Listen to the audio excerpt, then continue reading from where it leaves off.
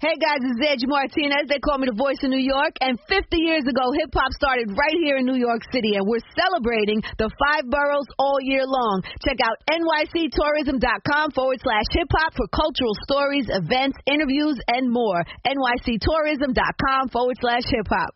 This podcast episode is brought to you by Coors Light. These days, everything is go, go, go. It's nonstop hustle all the time. Work, friends, family, expect you to be on 24/7? Well, sometimes you just need to reach for a Coors Light because it's made to chill.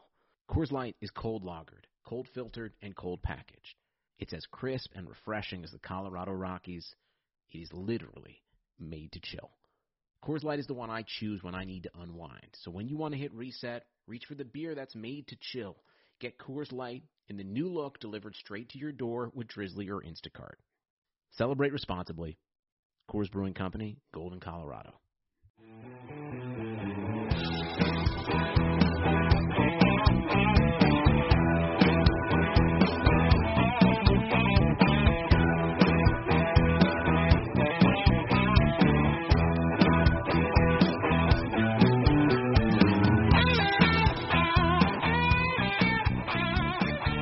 How's it going, everyone? This is Tyler Dunn here with Jim Monis for an episode of the Go Long Podcast brought to you by Hamburg Brewing Company. We are not at Hamburg right now. We're remote, some scheduling stuff, but we're, of course, drinking some HBC.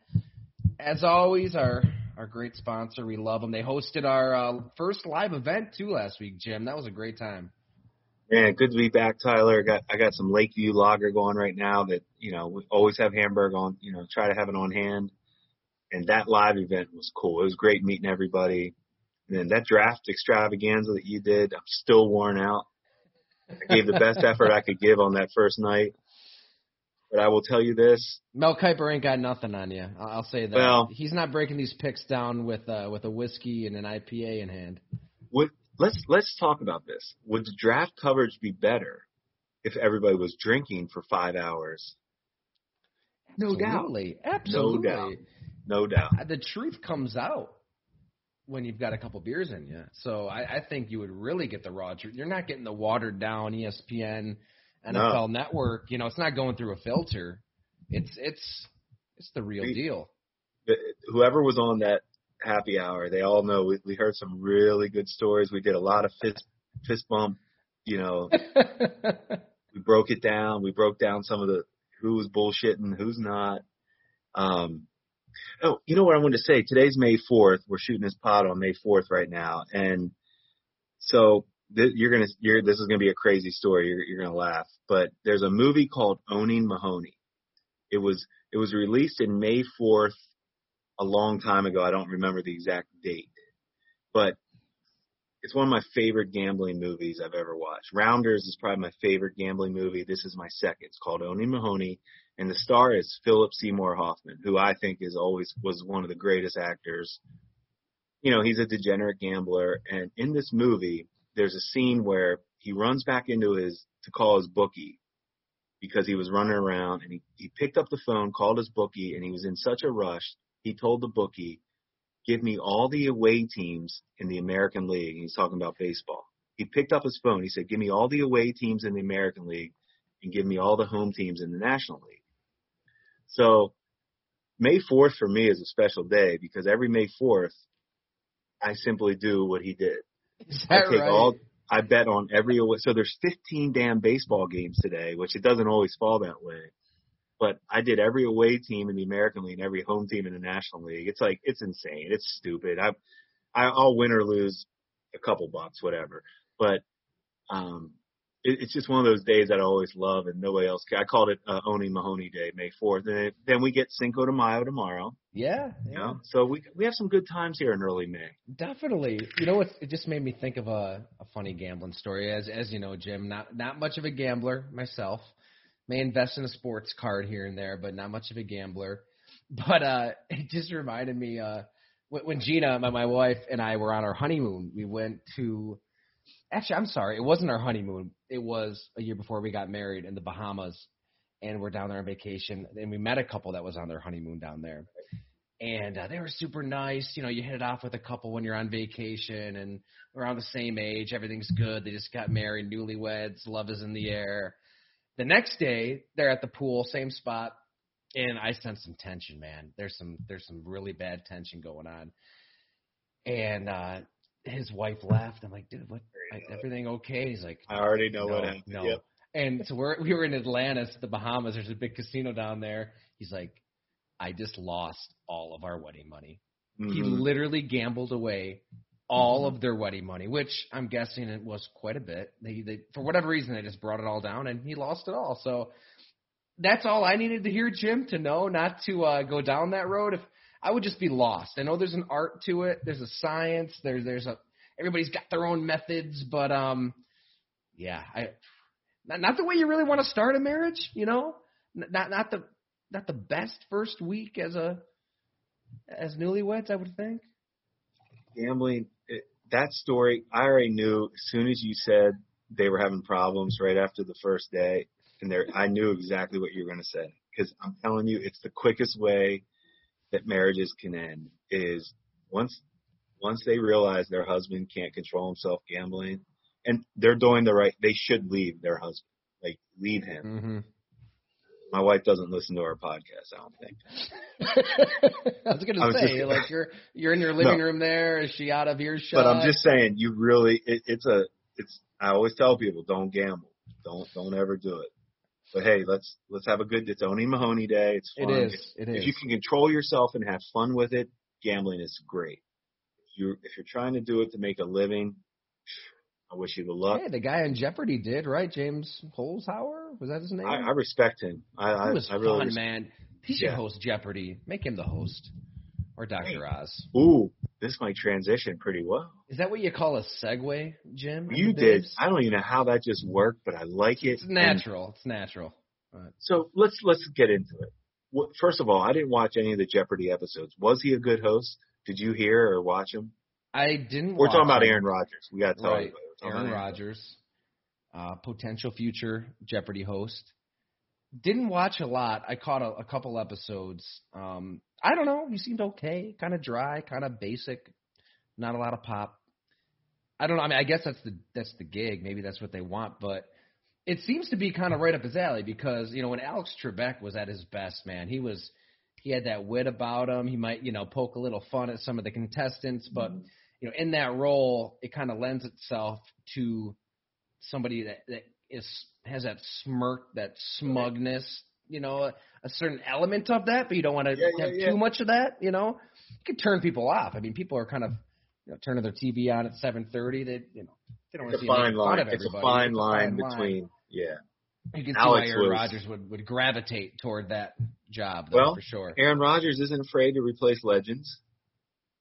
You know, he replaced Favre. He's replacing Trebek. I mean, now, who's he going to? Is he going to replace? Where do we start with this? Is he going to replace? That was the bombshell. Is he going to replace Drew Brees in New Orleans? Well, let's just, I don't know. It's a heavy topic, but basically we got into it, and you referenced it at the top. But for those that weren't able to join, it was awesome. The extravaganza, the first night of the draft, we hung out for 5 hours on Zoom, talked all about Aaron Rodgers, the draft. We did another 3 or 4 day 2, wrapped it up for a couple hours on day 3. And to start it all off, man, at Hamburg Brewing, it was great to meet people in person. If you live around Western New York, if you listen to the podcast, if that's something you want to do, let me know. Like, seriously, tweet at me, send me an email, golongtd@gmail, and we'll make it happen again because I love meeting people in person. You can't beat in person. But, yeah, it was around Thursday. I mean, I remember I was working on a story at Spot Coffee down in Hamburg. That's kind of the go-to spot. Start driving, and, man, my phone just starts blowing up, Jim. Like, my college roommate, my brother, my dad, and I'm just like, what the hell's going on? So, obviously, pull over. Don't text and drive, kids. And, yeah, it was the bombshell of all bombshells. Now, everybody should know, I think that there was a buildup to this. This didn't come out of nowhere.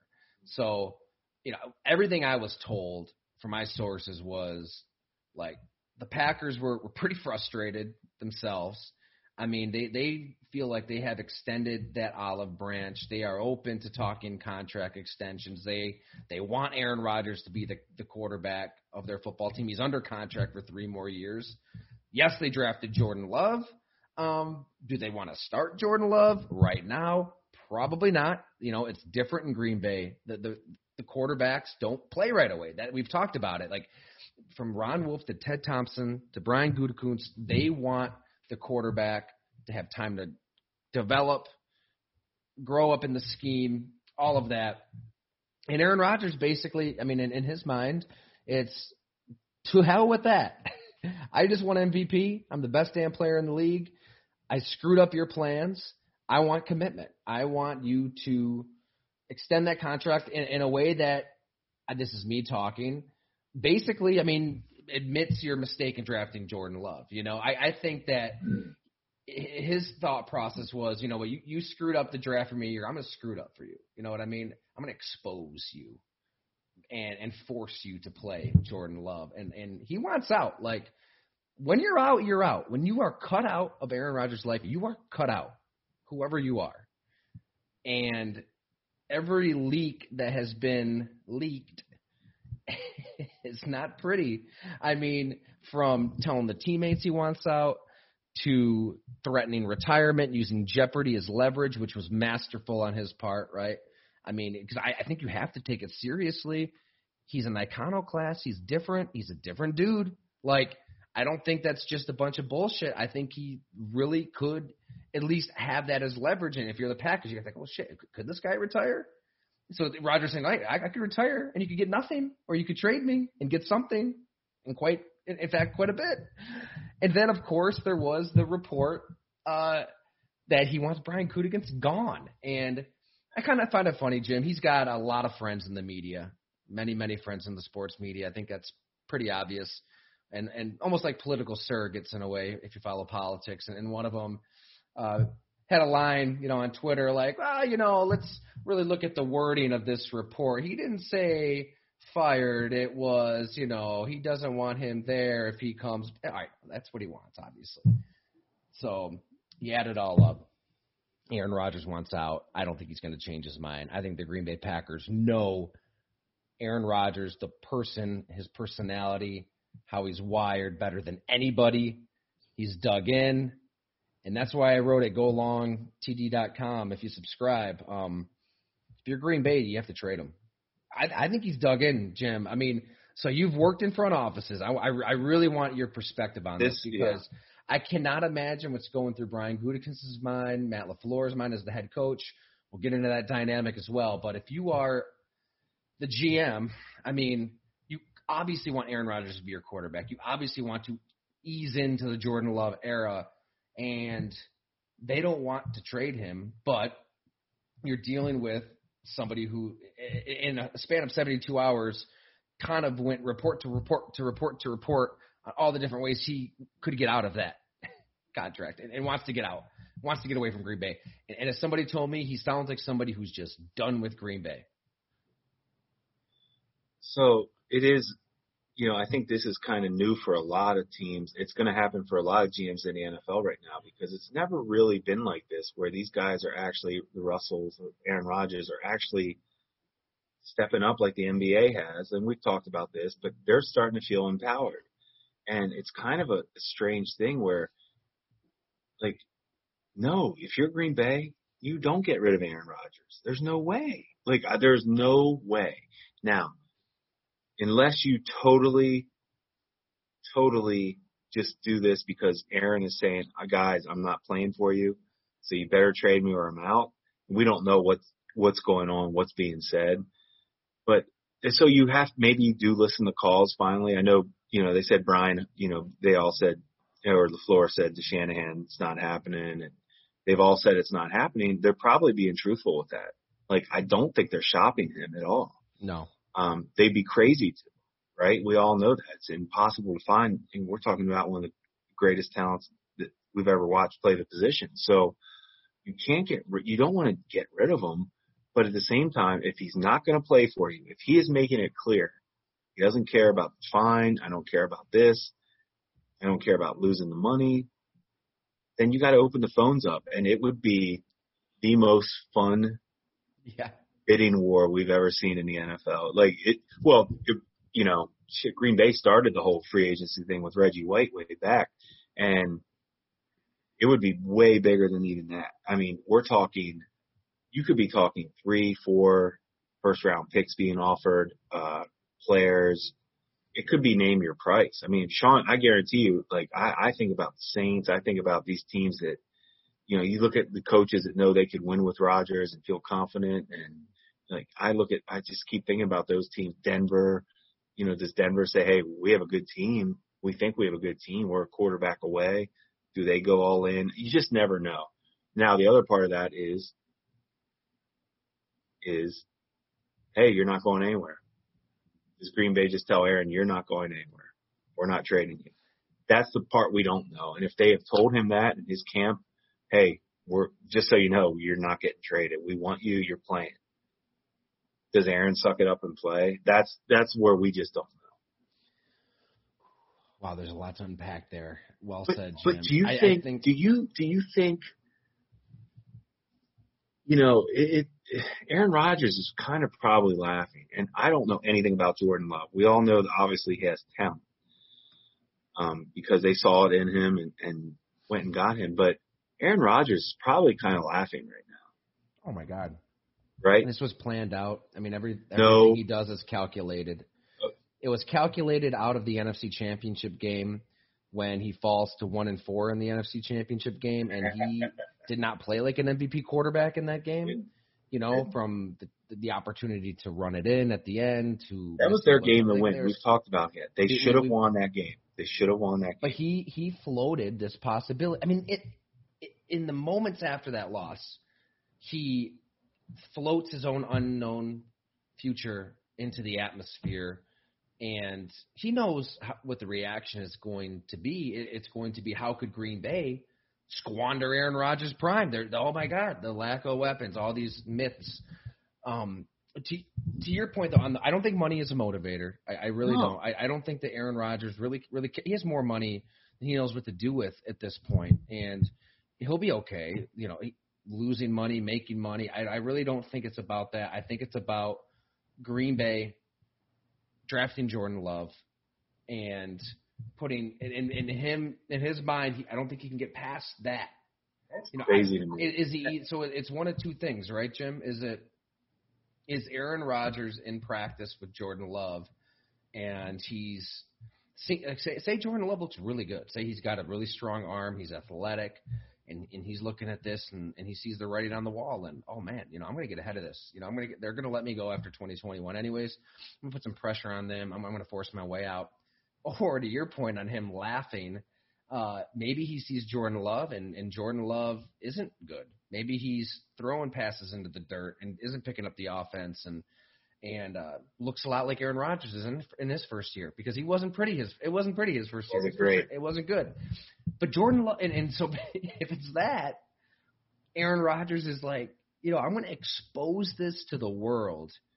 You sons of, I'm going to show that you made this mistake. You wanted this guy, play him. I'm out. I tend to think it might be that, because Jordan Love is young. They drafted him on potential, on him having this strong arm and this athleticism and the quick reads and Yost's offense at Utah State. So that's the mystery. What do they have in Jordan Love? Because if he's good, if he's good, and you believe in him, it's easy, right, Jim? I think it's easy. Here's the next part of this to me. Bidder. Here's the next part of this to me is if they were happy with what they saw with Jordan Love, and it would only be in practices. But if that coaching staff was like, hey, he's ready, I think they would shop him. That's where I think it's difficult. That's what I think. I don't think they've seen what they need to see from Jordan Love yet. I mean, he was a game day inactive this season, right? He exactly. wasn't even the number 2. Wasn't active. It wasn't number 2.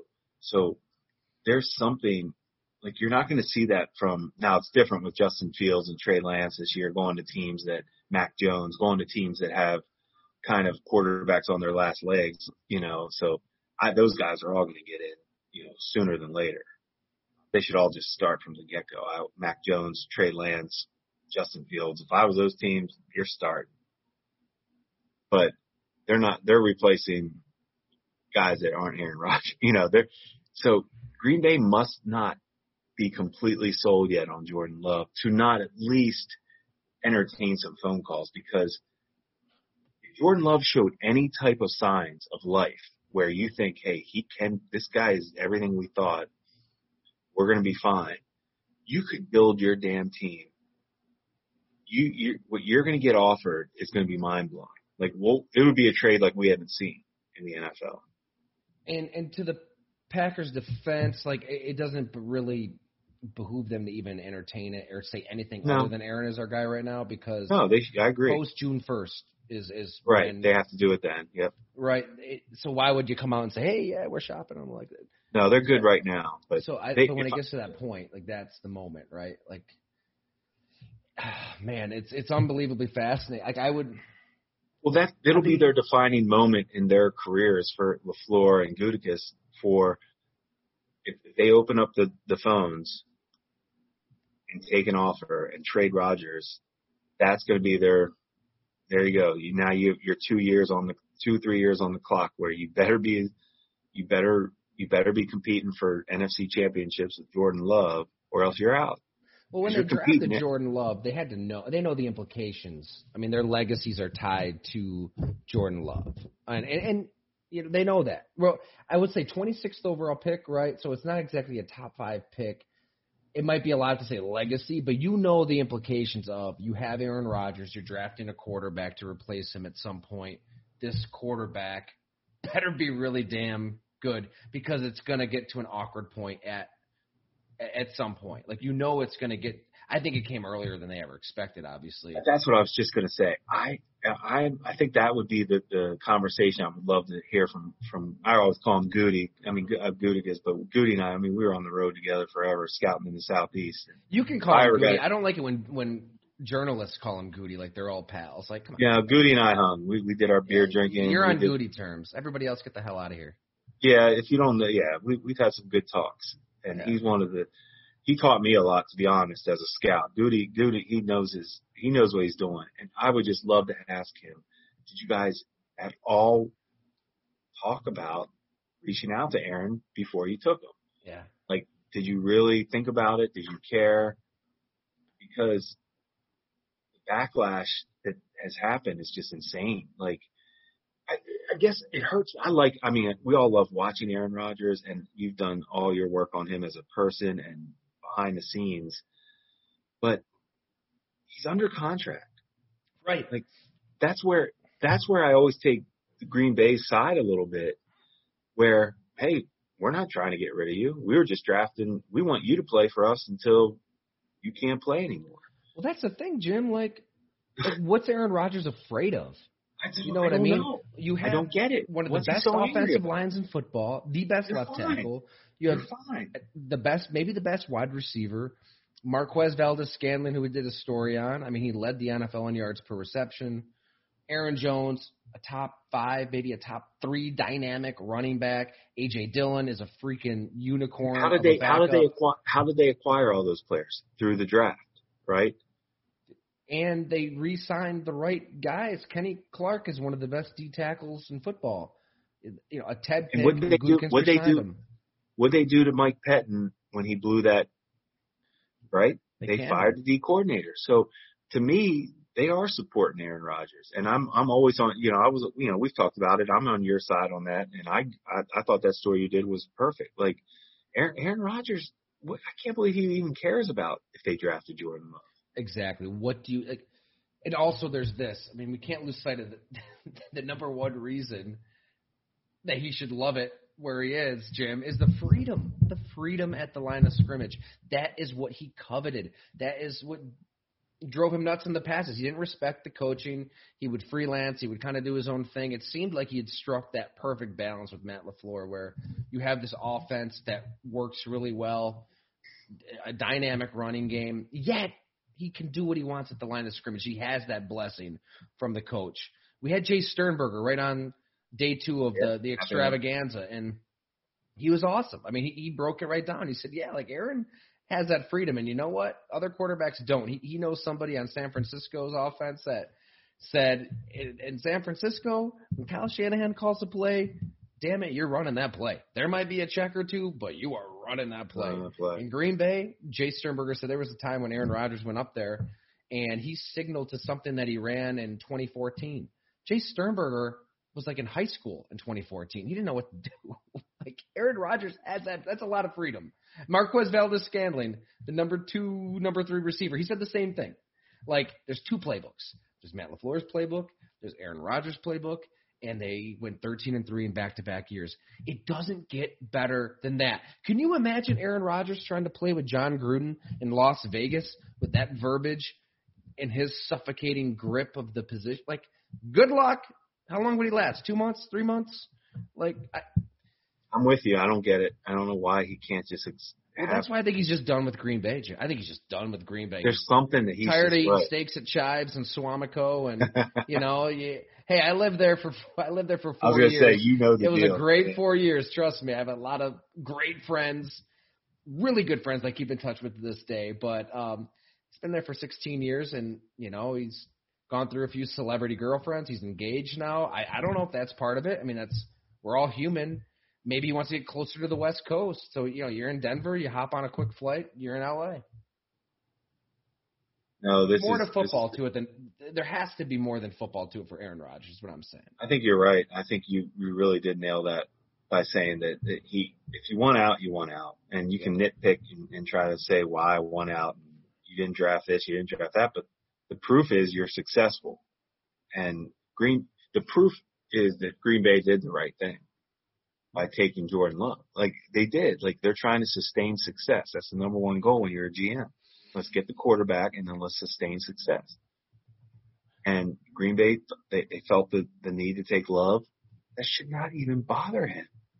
It's not like Green Bay said, man, they're not trying to get him out. They weren't rushing him out. They were so fun to watch this year. And you can poke holes on the defensive, like they fired the defensive coordinator. Like they weren't blaming Aaron Rodgers for losing a game like that. So I don't know Aaron Rodgers, and it just disappoints me sometimes. Like, just, hey man, ride this out. Like you guys have a hell of a team. You're in the NFC, so you want to get traded to an AFC team? Good luck. Good luck getting past Patrick Mahomes and Justin Herbert in the AFC West. That's what I'm saying. Yeah. So is that what you want? Good luck. Because they're not going to – I can't imagine they would trade him to an NFC team unless the deal was just so insane. But there is somebody close to him that texted me and said this is out of the playbook, painting himself as the victim. I mean, the leak to leak, it is kind of painting himself as a victim in the situation. Now, there's a lot of people that believe he is a victim here. That how dare the Packers swipe right on Jordan Love when you have – Aaron Rodgers. I mean, Joe Thomas actually had a funny analogy. I kind of laughed on NFL Network.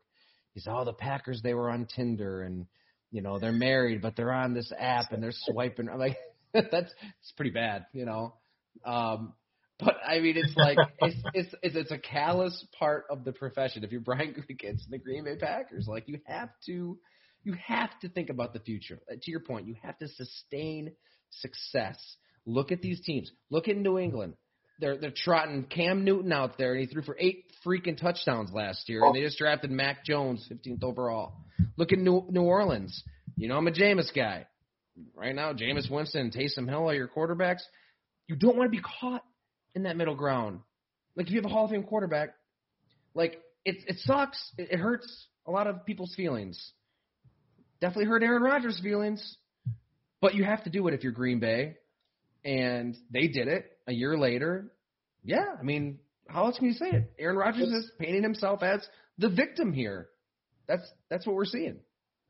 When was the last time Green Bay wasn't relevant? It's been a long time. I would say they even were okay with Don Majkowski, right? The mid-'80s, late 80s?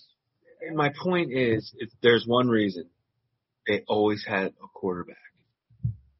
And how can you fault them for like the proof is there. They're not.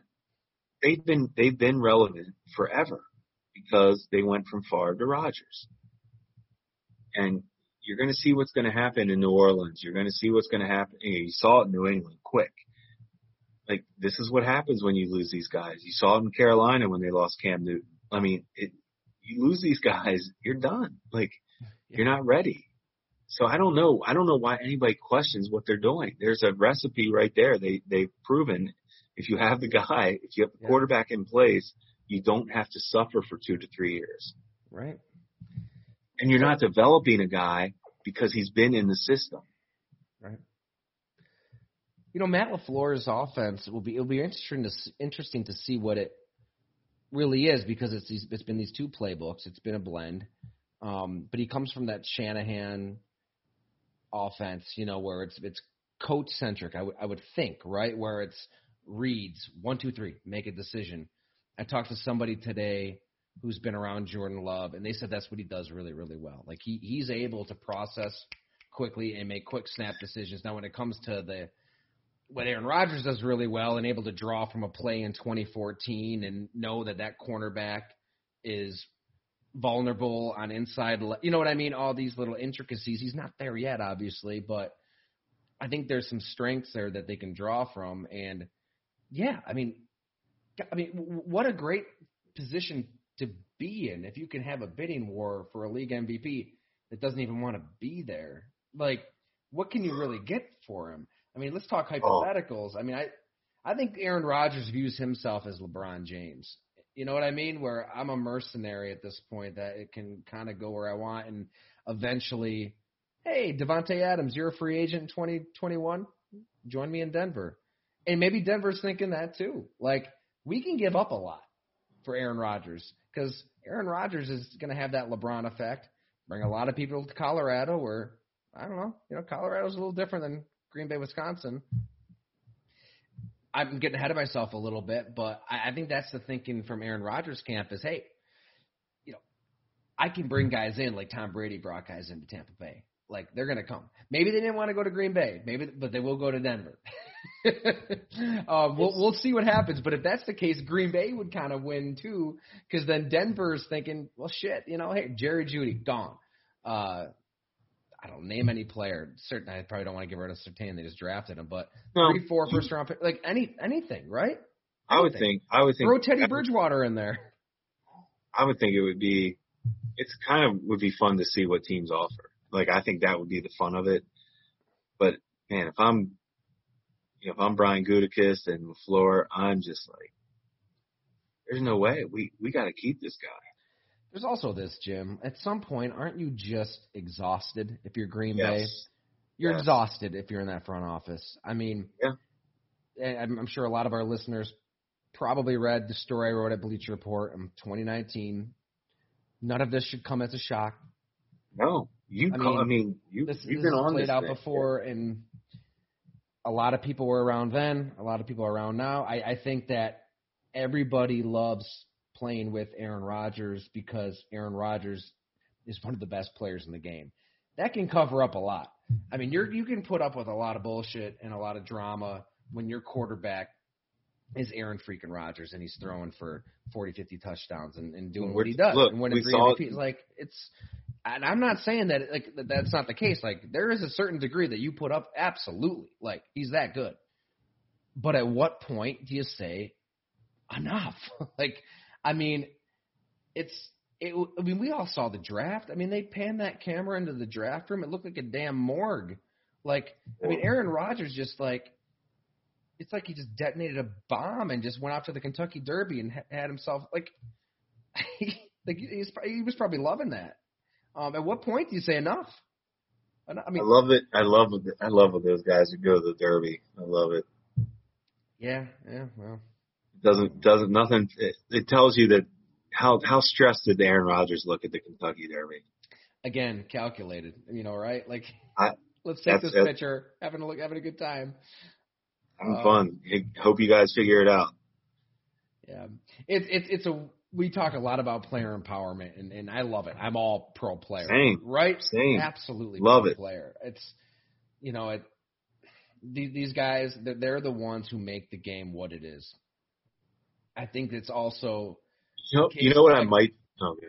No, I was just gonna say I think it's also a case-to-case basis too, where it's like you can't just say all these players like they're all right and the teams are all wrong. In this case, it's similar to Seattle maybe too. I mean, in this case, it's like, well, what's so bad? Like, what are we missing here? I feel we're missing something. You know what I might do if I was Green Bay?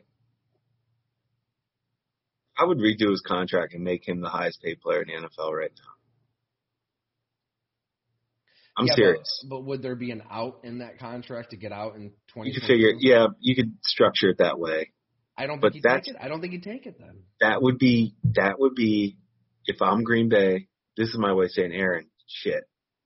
Okay, we get it. You're upset, but for some reason you're upset. Look, we think we can win a Super Bowl. We never didn't think we couldn't win a Super Bowl with you.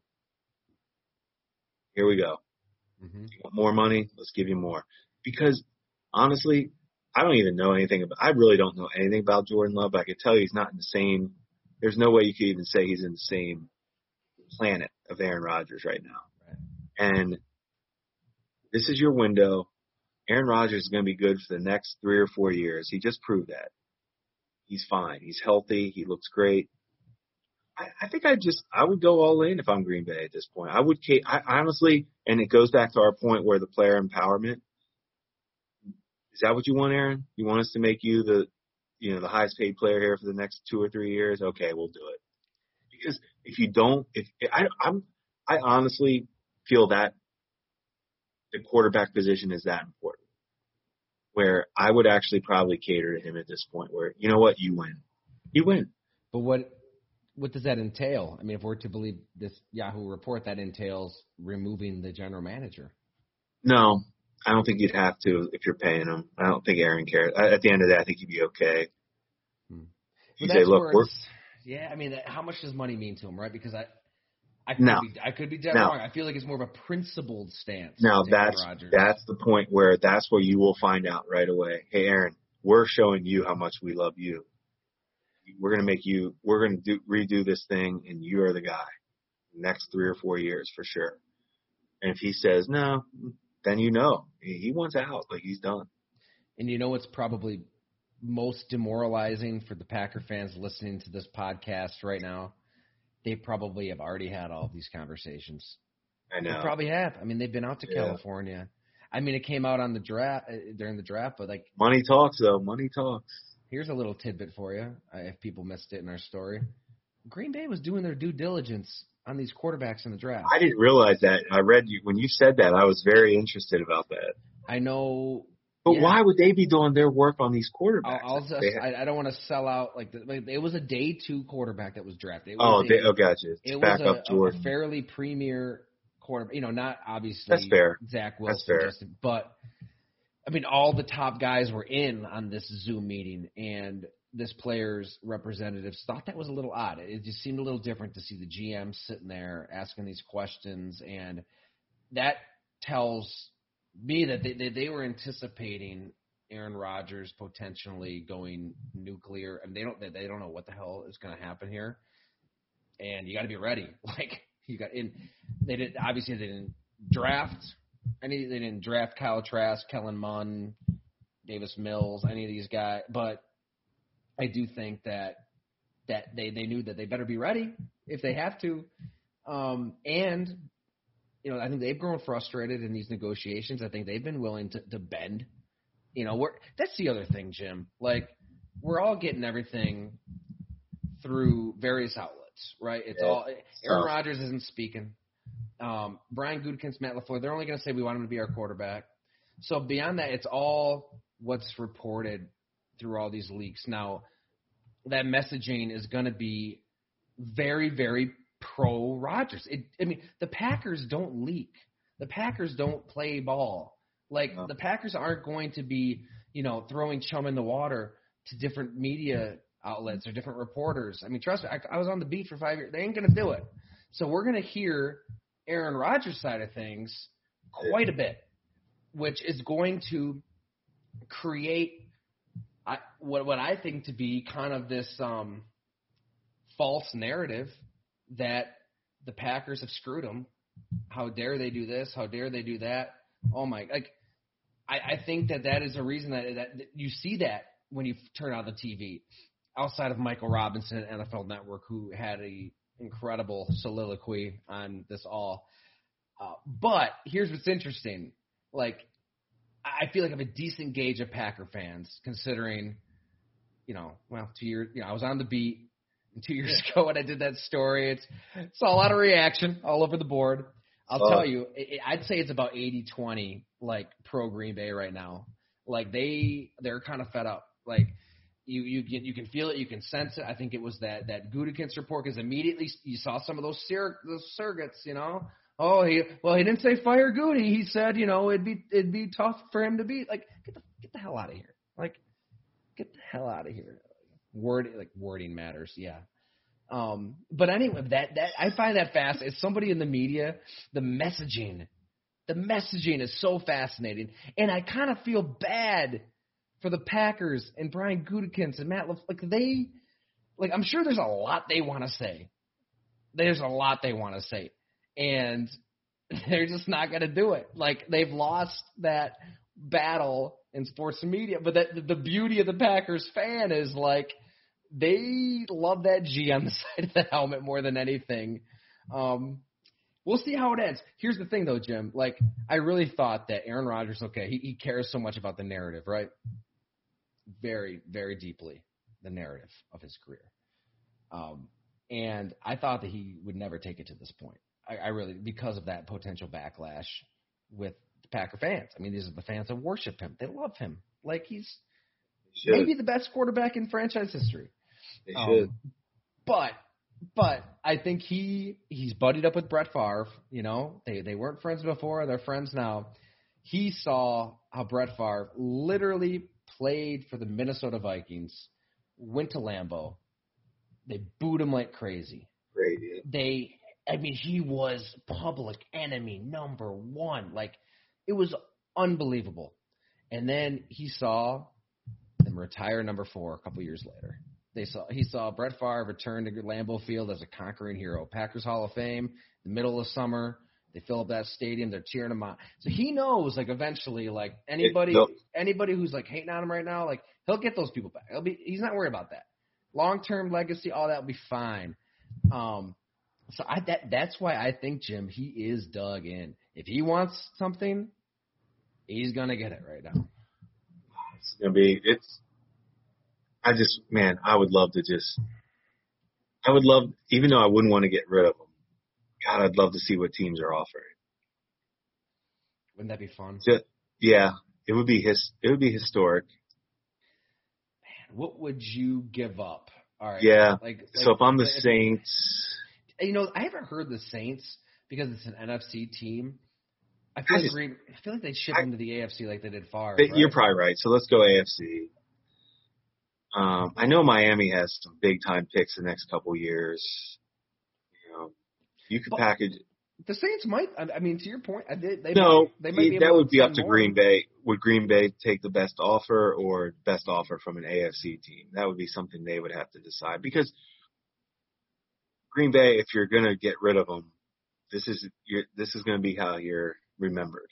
Like, if you're Gutekunst and LaFleur, you're the ones that just traded Aaron Rodgers. So, good luck. Yeah, but that's the thing, though. Like, when you draft Jordan Love, like, it's going to get to this point. It just came sooner than they thought. Yeah, I guess you do. Or you drafted him thinking Aaron's a professional and he's under contract. We're good. We have a good team around him. Like, it's a hard one. This is a hard one because this hasn't been like this in the NFL before, where you didn't have to worry about a player kind of, clapping back on you and saying, "Nah, I'm good. Like, get rid of me." Like, that hasn't happened before. Like, to this extent, where Russell Wilson, it's just amazing that we're in this era now in the NFL. So it's new for a lot of these front offices and coaches to handle this, because if you're under contract in the NFL, usually that meant you're under contract. So this is good. This is good drama. But do you think, to segue a little bit, do you think that's why the Green Bay draft room fist bumps weren't as animated and physical as some of the, the Detroit Lions and some of the teams we've been studying, the Eagles, the Bills had an awkward one. Do you think Green Bay was kind of really like, man, this is great, but we got bigger things to worry about right now? Like, we can't fist bump on these picks. We need to figure out what the hell we're doing with our quarterback. Well, yes. And when they came back, why it was a morgue? Is that you said it was like a morgue? Yeah, it might have been exaggeration, but like it didn't look that they weren't chipper. They weren't hugging because they kind of went over the top. I want to say day 2 when they panned to the draft room, like they were celebrating. It was way optimistic. Yeah. I'm sure. Yeah, I mean, there's a lot to dissect here on the game film. When a player is drafted and. These GMs and head coaches on every team, they know those cameras are in there. You've been in that position, Jim. You've been in those shoes. That's your time. That's your time to shine. No, get out of it. They got that camera on you. You just drafted a player. You kind of loosen the shoulders up, and you clench the fingers up into a ball, and then you go in for the fist bump. So you gotta be careful. Know where the cameras are. Know where you're sitting. Know what you're going to be. Golf clap is the way to go. Golf clap to me is the way to go. Just keep it reserved. Act like you've been there before, because you don't want to get caught like the Arizona Cardinals did when I watched Jason Light and Harry McDonough way back in the day. Steve Keim. They drafted Jonathan Cooper from North Carolina, a guard. I think it was the 6th pick of the draft. And I was scouting the Southeast back then, and I was in the Saints, we're in the draft room with the Saints, and they drafted this guard center with the 6th pick of the draft. And they were fist bumping and celebrating and hugging. And I just remember looking at my friend next to me, my scout for, the Saints, and I was like, how do you fist bump on a guy you just missed on? Like, this guy's a guard. He was a squatty guard center. You could find him anywhere. And they were going crazy. Like, they just turned their franchise around. And I remember that to this day. I don't remember what year. I'd have to look at the year, but I remember saying, got it. Yep. Okay. And I was like, I don't want to get caught like that. So when we drafted Sammy, that was the first time I was like, okay, I know I'm going to be on camera right now. Like, when you're an area scout, you're behind. Yeah. When you're, on the table, that's where the camera is. And I remember we traded up and we drafted Sammy. It was hard. There were some people celebrating pretty hard in our room. I remember doing the best I could to golf clap. I think I maybe hugged somebody came in for a little hug, and I didn't go overboard. I felt like I did a good job because I was still scared. I was like, I don't know if this is the greatest move, but man, you got to make sure you're aware of it. And my man, Brad Holmes in Detroit, the GM, who I used to scout in the Southeast with, I've known him for a long time. And I hope that Oregon tackle, I hope he is as good as he was hugging, Man Campbell and all those guys. They were hugging it up in Detroit. Non-kneecaps. Yeah. And for an offensive tackle from Oregon, who I've watched, and there is no question he's talented, but he does have some flaws in his game, and things are going to get a little tougher for him. So you got to be careful. You just got to be careful on draft day celebrations. Because Justin Fields, who they could have drafted, is now in the NFC North too. So they said that if they had a quarterback graded ahead of Sewell from Oregon, the tackle they drafted, then they would have looked at quarterback possibly. But they didn't have anybody graded higher than him, which we've talked about. Mm-hmm. Always highest graded guy. The board was that. Are you shitting me? You didn't have Justin Fields graded ahead of an offensive tackle from Oregon? I'm sorry, but how's the media not digging into that? What's weird? If I'm the Detroit media, I'm saying, hold up. You're telling me you had Sewell higher than Justin Fields on your draft board? I feel like it's almost like people want to feel smart, and analytics. And I know this game, but like the Cincinnati pick, I loved it. They took Jamar Chase ahead of Sewell. Like, get Joe Burrow his weapon from LSU. Like, let him go to work. You'll figure out the offensive line. They can figure that out. Like, how many elite left tackles have there been? Or have been drafted in the top 5 on winning teams. Joe Thomas might be one of the best ever. He lost. There it is. That's what I was just going to say. You get Joe Thomas, and it doesn't ever help your team. No, it doesn't mean he wasn't the greatest left tackle in the league. He was. And that's if you hit that. They hit that pick. You hit the pick. You hit didn't the help bullseye, and it didn't help you at all. I mean, I get it. It's an important position, but like. So to me, Cincinnati, everybody wanted, okay, you want to protect Joe Burrow because he got hurt this year. But the bottom line is, Joe Burrow, you got the right, Joe Burrow's a stud. Like you got your quarterback.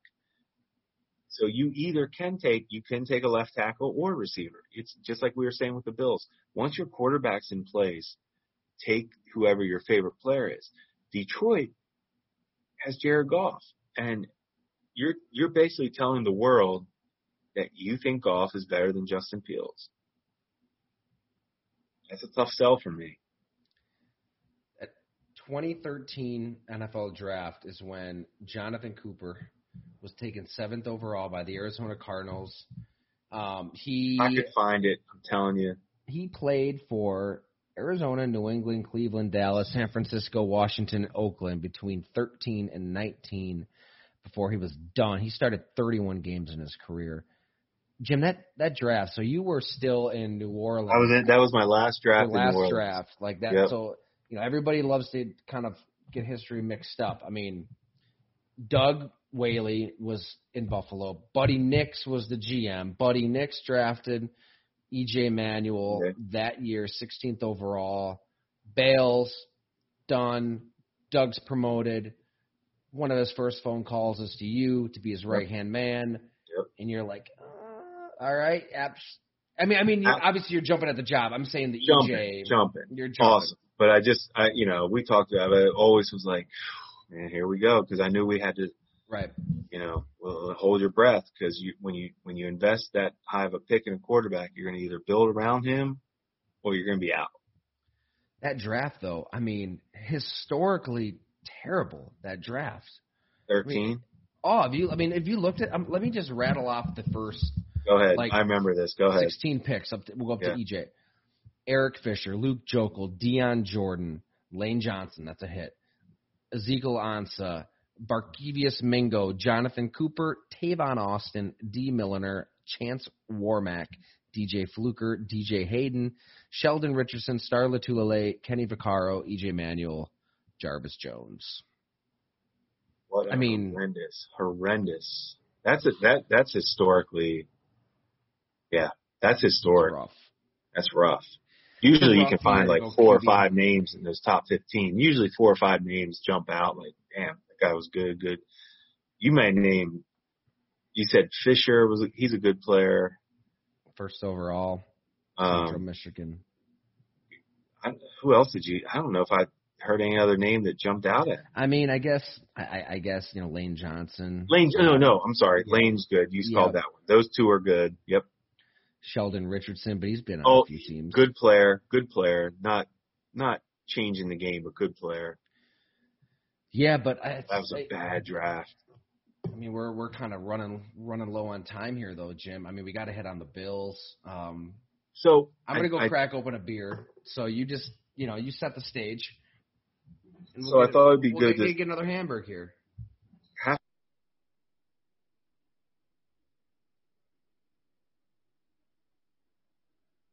Wanted to spend some time watching these offensive linemen they drafted. I was kind of excited to look at them. So I was able to look at Spencer Brown and Doyle from Miami of Ohio. And they took 2 guys that are certainly developmental and show traits. Spencer Brown from Northern Iowa, when you look at his pro day numbers, are kind of off the charts. He really tested off the charts. The issue you have when you put the tape on with Spencer Brown is the only game you really judged him on was Iowa State. That was his best competition in 19. And he showed some good things. He is tough. He plays hard. He gets after it. But his his pro day numbers don't necessarily match the tape, where he does fall over himself a little bit. He's tall. He gets a little bit tangled up. Guys get under him. It gets in awkward positions, but he's so tough and he fights, and there is developmental quality there, but I wouldn't expect him to play much for the Bills this year. He looked a ways away from me, but the toughness was there. The nastiness was there, and tough, nasty guys on the offensive line have a way of sticking. So that pick didn't look terrible to me at third round, but he certainly has a ways to go. Miami of Ohio, Doyle. Is it Doyle or Boyle? Doyle rules. No O. But I know. Doyle. That's why I was getting confused. He's a lesser talent than Spencer Brown as far as what he can do, but certainly had the toughness and got after it. But athletically, I thought he struggled with some things. Both of them really struggled to stay on blocks. They fell off a lot, struggled to adjust in space. I just thought both those guys are really developmental guys that I get it. Hey, if you feel like you see the traits, they spent time with these players, the scouts spent time with these players. If they're smart, tough, and nasty, they have a chance. But I wouldn't expect a major impact from either one of them, here right away. So I kind of just watched those guys. I didn't watch those first two defensive ends yet. I am kind of looking forward to watching them a little bit more to see. But and the Houston receiver probably more than I do, actually, as far as what they got there. It sounds like, from what everybody says, it's going to be a battle between he and McKenzie, who you did a story on too. So you got that position covered. So I'll have to ask you who's going to win that battle. Yeah, I mean, Marquez Stevenson, just an incredible story. I'm coming from Shreveport, Louisiana. If folks want to read his story, it's up there on golongtd.com. There's been a lot of talent that's come out of Shreveport. I mean, Devin White, maybe he was the best player in the Super Bowl this past year. But Marquez really broke it down on how he really made a choice at about 5-6 years old to go one direction when he could have gone the other direction. So many of his friends dead, in jail, what have you. He brought up one story where he was at a party in high school and just bullets started flying. He didn't know where they were going. And he started running. He didn't know if he was going toward the bullets or away from the bullets. He just went toward his friend's car, literally jumped through the passenger window of the car, and his friend drives off.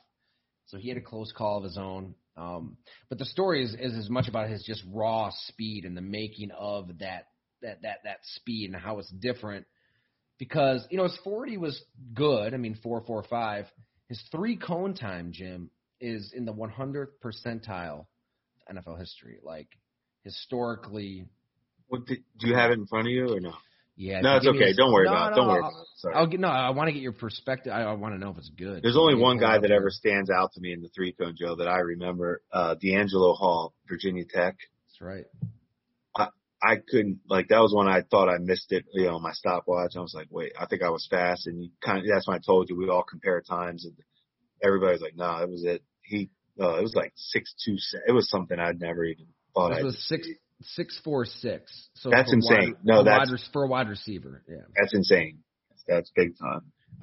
Let me just pull it up here. So that was, the 100th percentile in the 3-cone drill. He was in the 68th percentile in the short shuttle. I mean, yeah, there's so much speed to work with there, and to get him in the 6th round, I mean, man. When we were hanging out down in Florida, so I took a trip. This was back in March, as we talked about on here. I mean, so many NFL players, they either go to Phoenix or they go to Miami. So went to Miami for a week, got a bunch of stories. Still going to get to a couple of them at Go Long. But we got lunch, we got some chicken wings, which I regret even tweeting it out because, I mean, people from Buffalo are nuts about this. But he got them with ranch, lay off. It's okay. He can eat his wings with ranch. Did no sauce. And it was funny, Jim. I go, we're sitting there. I'm like, look, I'm from Buffalo. And if you tell anybody, I said, if the Bills draft you and you tell anybody that you got ranch with your wings, you will be a pariah. They are going to come after you. I told him the story of Eric Stryker, Oklahoma linebacker. I mean, I think he had a tweet about the blue cheese. What's the big deal? And everybody was after him. So he kind of laughed. He goes, wait a minute. They don't have ranch. they don't have ranch in Buffalo. He was like legitimately worried, like that wasn't an option. I said, no, that's an option. Like you can get it. You can get ranch in Buffalo, but you will be, burnt at the stake. Like there'll be some repercussions for that. But when we were hanging out, like at his training complex, House of Athletes, like a freaking palace down there, Brandon Marshall, I think he founded it. Chad Hall, the wide receiver coach, Bills, shot him a text, and he just kind of showed his phone to me real quick. I didn't read it, but like it was a really, really long text, kind of a novel. So I'm thinking, the Bills are kind of interested here. The Packers were interested, I know that, and the Bills were able to get him. God, what, 6th round? Like, what overall here? I got it in front of me. It was 203 overall. I mean, to get a talent like that, I mean, when he was healthy, so he broke his collarbone, he gets back to spring ball, then tears his ACL. So his first 2 years, he was out, basically. When he got healthy, I mean, nobody could keep up with him. He could fly, so I think it's a steal. I mean, hey, it'll be interesting. We love Isaiah McKenzie on this podcast, but that'll be here's the best thing, Tyler. At least we're not caught on camera too. When they drafted him, we weren't caught together fist bumping or anything on that pick. Because let's just let it play out. That's the lesson. That's everybody needs to let all this play out. Let it all play out. Speaking of fist bumps, we gotta call some balls and strikes here. Let's not forget here in Buffalo. When T.J. Hawkinson was drafted by the Detroit Lions, the Bills' war room video, it caught Brandon Beane in a pretty aggressive fist bump. I mean, it was a solo clenched fist. I mean, he wasn't bumping it. If I remember right, it was a solo bump into the air, head tilted in the air, very satisfied that the Lions were taking Hawkinson and that they would get Ed Oliver. So if I'm Hawkinson, I'm watching that. I'm thinking, come on, man. Like, what's going on here? Am I that bad? Well, who's had the better career so far? I mean, I think you'd have to say Hawkinson.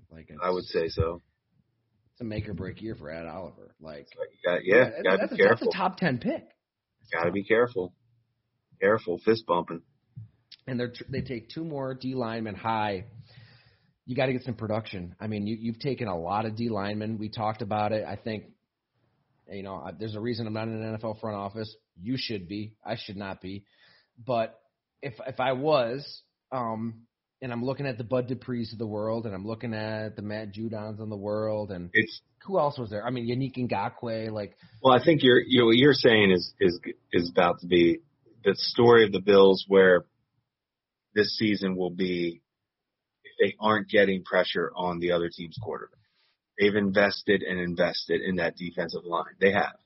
I think they get Starr back this year, correct? He's coming back. It's true, yeah. So they've certainly invested in getting to the quarterback, and now they got to prove it. And we'll find out soon enough. I don't want to sit here and say these guys the picks they made aren't good, because they got to play. So let's watch them all play and make our judgments. But the guys they have brought in and played aren't necessarily getting to the quarterback that well. So, Edmonds, the linebacker, we've talked about him. He doesn't impact the quarterback. I don't notice it. Ed Oliver hasn't done it. So those are high picks. They're still banking on Jerry Hughes, playing his ass off like he does every play. Yeah.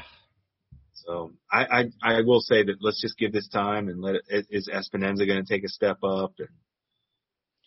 Well, I mean, that's the thing, and I want to get your perspective on this, Jim. Like, what I was going to say is, I'm not going to say they've missed on these picks. It's still early. No, it's too early. Oliver can bring. Too early for Oliver can bring. I mean, Harrison Phillips, you kind of know what he is at this point, but he stinks. You get to this point, and it's like, all right, you kind of you've scouted and you've drafted D linemen, and you haven't really, connected. You know what a Bud Dupree can bring. You know what a Yannick Ngakoue can bring. You know what a Leonard Floyd can bring. That's why when we did a podcast back in free agency, I was saying, look, just spend the money. Just get a dude that you know. I mean, it's proven. You know one of these guys is going to get after Patrick Mahomes. If that means that you lose out on Matt Milano, I think that would have been okay. I think you could have maybe gotten by an inside linebacker with a 3rd-round pick, a 4th, and whatever. But I mean, hey, like I said, I'm not in a front office. I'm not gonna. No, but like that. If I was running, maybe that's the order of operations I would have gone. Because remember, can they scout this player? We don't know. well, and that when we talked about that in free agency, when they didn't address the edge in free agency, first thing we said was, okay, they like the guys they have. Let's see what they do in the draft. Well, they show what they did in the draft. They went edge, first 2 rounds. So they did want to address it. They didn't want. They felt like they didn't need to overspend in free agency for anybody. Let's address it in the draft, and they did. So, let's wait and see it. You got to let it play out. You do, to your point. You got to let it play out. And guys do get better, but they have invested a lot in this D line, and I think this will be a very, very telling year for them to see, are they hitting, have they been correct or not? They did the right thing. I mean, you have no to doubt. use the I like Chiefs what as they the did. bar. Yeah. I like what they did. D line, they did some O line. I'm good with that. Or they just took, or Tyler, they just took the highest player on their board. As we know, is the number one phrase on draft press conferences. We should change the name of this podcast to the best available podcast. Or highest player. Hey, it was the highest podcast on your board. Highest guy. You got to listen to it. Yeah. It's almost scary. Like, it almost, as a media guy, Tyler, like, does it make you not want to ever attend a draft press conference ever again in your life? It's remarkable. I mean, how can you say that with a straight face as a general manager? It's got to be tough, right? I mean, it's hard. Imagine if you are legitimately pissed off, like, son of a bitch, like, we missed out on this player and that player, like, damn it, like, and then you got to go to the podium, or I guess they're doing Zooms now. God, let's hope we get back in the person for interviews. Like, it's time. Like, I wasn't happy when we took Jonathan Williams, the running back from Arkansas. I didn't like that pick. Is that right? And I had to talk about it, and I would have been there too. I remember you coming out. And I remember I was like, oh, he runs downhill, he runs hard. I didn't talk about that. He fumbled a lot and was injured and can't make anybody miss. But that pick I wasn't a huge fan of that pick, but I had to, you support it and you go out in the press conference and you hype them up. Yeah, that was one of the players I was kind of bummed out that didn't pan out. I really liked him. He's tough, loves football, high character. I mean, he really was. Like, he is. Like, it wasn't that he couldn't play. It was just, I'm not we've talked about running backs. I don't get, We got wings at Swanee House with Thurman Thomas for a story at the Buffalo News when I was there. It was a lot of fun. I live right a block from Swanee House, and I still have never been there. Do I need to go there? Yes. Wait, I got one question for you. I saw it on rings. I will. I'm going to go there and try it. I wanted to ask you this. I saw this question on Twitter today. I wanted to ask. I loved it.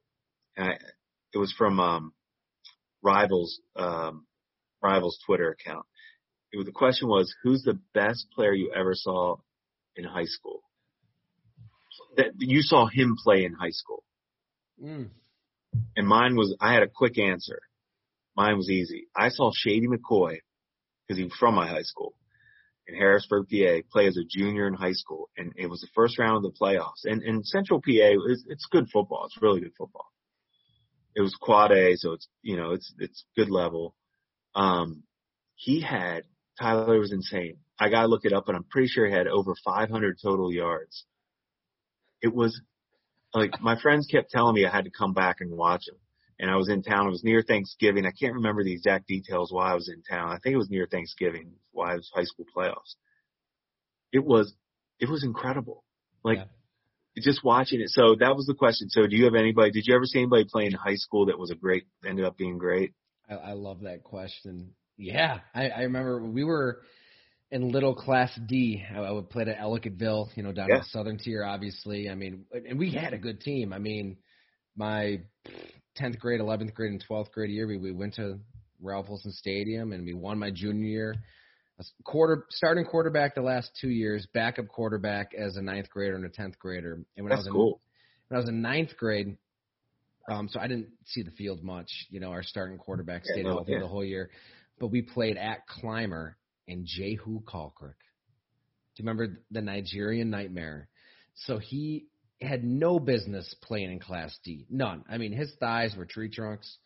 And I can vividly remember playing at Clymer, standing on the sideline, just praying and hoping that nobody got hurt. Because I was also I think I was a backup safety at that point. Nobody get hurt because I don't want any business tackling this guy.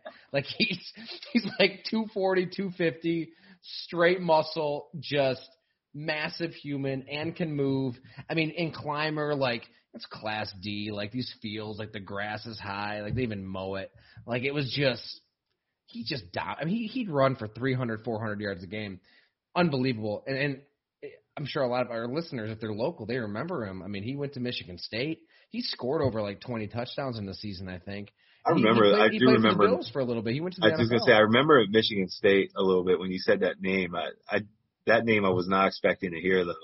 Yeah. Just and I believe he's the head coach at Southwestern High School now in football. Cool. So we got, you know what? Let's get him on the podcast. Let's talk about it. That'd be fun. We should. That'd be a good one. Yeah, definitely. If you were around Western New York, you played football anywhere from 02, 03 to 05, 06. He was unbelievable. But yeah, didn't want to get into that game. That'd be a lot of arm tackles, a lot of lunging, a lot of diving, not a lot of sticking your head into kneecaps. No. On them like Dan Campbell wants you to. We can't all be Dan. Did you get your draft grades done, Jim? You got them done? I was going to ask you. That's the other thing we need to address. What's worse, mock drafts or draft grades? We got that. We have so many good. We've hit on some good things on this draft. Mocks are awful.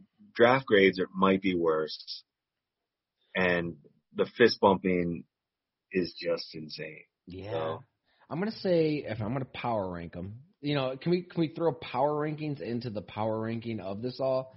Because power rankings are pretty terrible. I saw a headline today that said Bills move up in the power rankings. What? What? Okay, your rankings of the teams. What? What does that even mean? Oh, it's just when they bumped. Trey Lance just skyrocketed past. At the end of the day, Trey Lance just skyrocketed. Just moved right past him. Didn't play football this year. Played at North Dakota State, and just for some reason he just had such a good. He just took over Alabama's quarterback and Ohio State's quarterback. Think about that. Well, think about it. Between about March 29th and April 29th, I'd say he focused on lower body in the weight room instead of upper body. And, that was really what moved his stock. He actually changed his music in the weight room too, Jim. He stopped listening to Metallica and moved it to AC/DC. So that move is what really made his stock skyrocket. I would love to ask Saban at Alabama and Ryan Day at Ohio State. Did you guys at all try to get Trey Lance, to your school at any point? Or were you guys okay with Mac Jones and Justin Fields? Yeah, okay, I know the answer. So I'm not saying that it doesn't happen, but it's crazy to think how he didn't even play football this year. Yeah. And played at the FCS level, and everybody in the NFL thinks he's better than Justin Fields and Mac Jones. And if he is, hey, Shanahan, credit to you and John Lynch. You guys saw it. Nobody else did. But, man. I'm just saying, how ridiculous it is on stock up, stock. I'm with you. I don't understand how, what did he ever do to go ahead of those guys? You're talking about Bama, and why is everything he did at Clemson's fine, but what Justin Fields and Mac Jones did wasn't fine? I don't get it.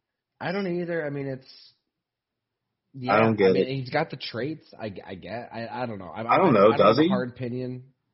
I did a little too much. It's not that I don't think Trey Lance can be good. He certainly can be good, and everything you hear about his work ethic and toughness and character says he's going to have a chance to be successful. But God, if you're evaluating tape, it's right in front of you. It is. I mean, Our listeners have heard your perspective on Justin Fields week in and week out. And guess what? He might be, and he might, if he's not good, hey. He's going to need Allen Robinson out there on the field. That's a good one. Let's get him on the podcast. I got to check in with Allen. I'm not sure where he's at with everything. I mean, last we talked, it was pre-tag, and it was very, if they tag me, it's going to get real.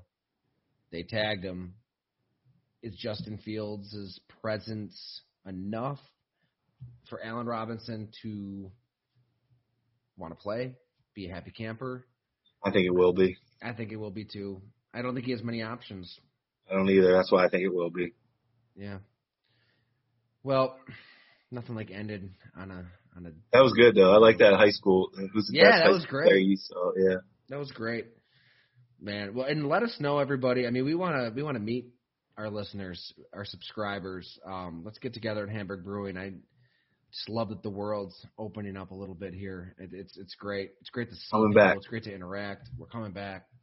And thank you, everybody, for subscribing to my newsletter at Go Along. It was great to see a lot of newcomers get on board this past week for the extravaganza. Let's keep it going. We're going to have a lot of stories up, a lot more podcasts coming, a lot of Zoom happy hours rolling, and a lot of Hamburg Brewing beers to be had, Jim. I don't. You haven't really been drinking much this podcast, though. True. I've had a long day though. I've been going strong. Yeah. Good. You're two Lakeview lagers and a couple before we started. So thanks so much, everyone.